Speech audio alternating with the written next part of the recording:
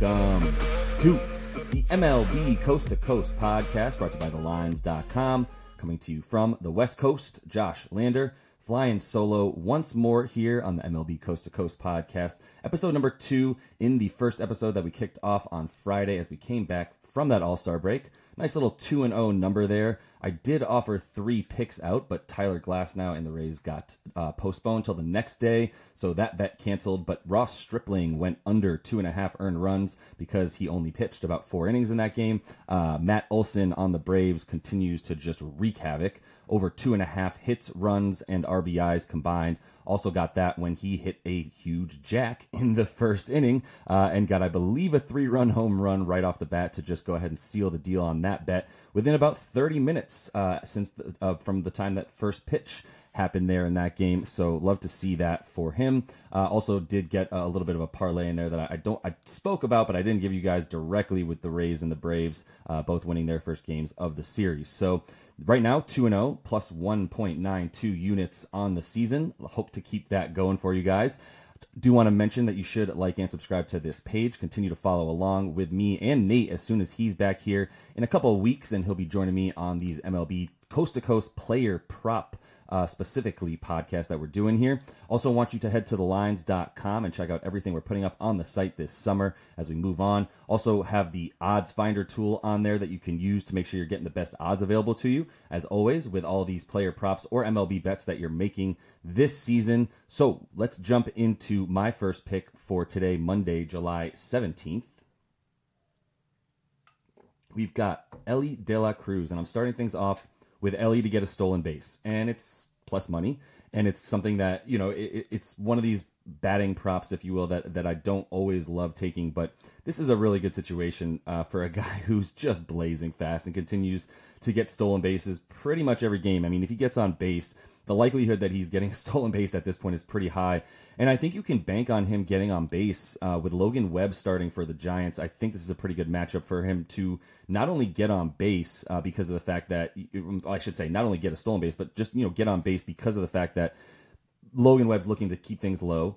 Elly De La Cruz, if the ball is on the ground and he's running towards first base, it's going to be a close play, or he's going to be safe most of the time, because there's really nowhere he could hit the ball on the ground that he can't outrun that ball to first base. He's been doing a great job of hitting it to the other side as well and just slapping it down the third baseline when he's facing righties from the left side of the plate. So the Rays and the Reds are just a team that are going to continue to send guys. I should mention the plus 182 on FanDuel is really good compared to plus 165 on DraftKings, and everywhere else it's like plus 155. So I really like the fact that you could still get that really good number on FanDuel at plus 182. Should still be there as I'm recording this for you guys, and we'll get this up pretty soon. Like I was saying, though, the Reds, 55 stolen bases since Elly joined the team, and they're sending guys, man. Like they've got the most attempts, and as a result, they've also got the most stolen bases. They've got one more than I want to say the Astros or the Rays. I got to look at it again, but they're in first, one above that team. And since he's joined the team, they're far and away the best team at stealing bases, 17 more than the second place team at this point since that time. Logan Webb's been really good. Look, he's back in form this year. I don't want to talk trash on him and his ability to win this game for the Gigantes. He's back to not walking guys, to striking guys out with really nasty low stuff that's moving. He's not giving up home runs because his ball is super heavy right now, with that sinker being his primary sort of close it out pitch. And he's also 6th in K per 9 versus, and this is all among qualified pitchers. I put in at least 100 innings pitched right now for the stats that I'm talking about for Logan Webb. But he's still allowed a ton of stolen bases, 41 of 55 attempts since he's been a starter in the league. That's his career number there. The Giants overall are in the bottom percentile, bottom half of the league, I should say, when it comes to allowing steals. So people know, teams know they can run on them. So at plus 182, I'm going to take at least a stolen base here for Elly De La Cruz in today's game against the Giants. Next game I'm going to is the Rangers and the Tampa Bay Rays.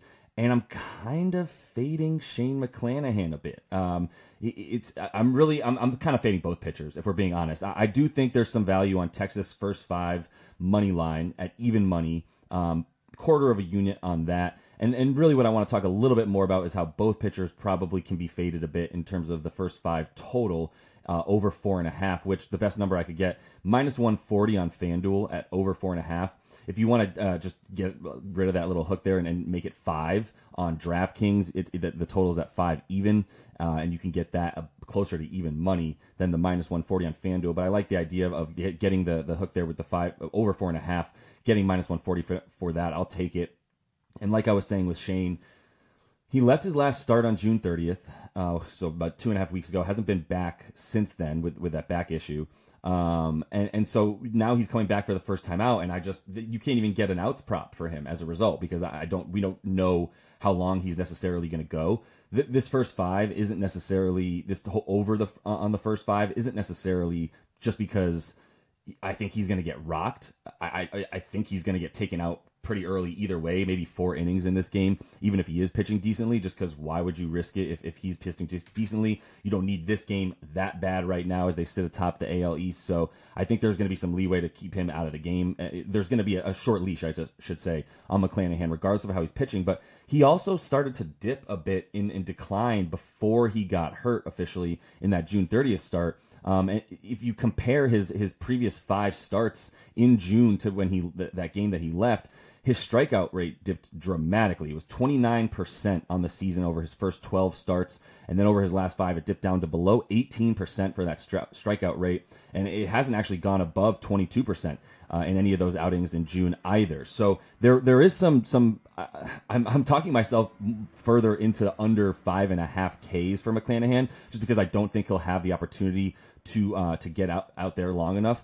So let me do that, honestly. Like, I'm going to replace the Texas first 5 money line bet. And whatever, all these bets are fine by me. I mean, there's still a likelihood. But now that the 5.5 strikeouts is something that he's just not doing anyway, I'm gonna put it in here so that Jack can put it up on the screen for you guys, that I'm going under 5.5 Ks for McClanahan, because he just won't be in there long enough necessarily. Like, his stuff has dropped, his velocity has dropped, and I just don't think you can expect his velocity to come back up to what it was in those first 12 starts over the first couple months of the season, coming back from an injury like that. So going more into the over for the first 5, though, we also got to talk about Dane Dunning, and I love Dane Dunning. I'm sure I've spoken about him at numerous places because of the fact that he's on my fantasy team, so I'm probably just bothering people with that information consistently, because he's been incredible since then. And I've overvalued him because he did have an outing where he had 10 Ks against a struggling squad, but moving forward, like, he's going to be, taking on a Rays lineup that just crushes right-handed pitching. Number 1 really in the league when you look at a 121, 122 really WRC plus for this team, weighted runs counted, and they're, look, Dane Dunning's xERA is 4.72. His ERA is 2.4. Huge part of that. His BABIP is 268. I mean, a lot of these Texas Rangers pitchers have really, really good BABIPs because of the fact that they have such a good defense behind them. 77.8% left on base there with that stranded rate, meaning that he's pitching well out of the stretch, and that's great. But you don't want to continue to force that. His 6.5% home run to fly ball rate is basically 3rd luckiest in the league, especially when you look at what he's done over his career. In his career, we're talking about 304 BABIP and a 12.5% home run to fly ball rate. If those things just regress a little bit back to the mean, against a Rays team that, like I said, is crushing this hitting and doesn't strike out and probably won't strike out against Dane Dunning, who has the second fewest Ks per 9 among all pitchers with at least 80 innings pitched, because he's trying to get you out on the ground.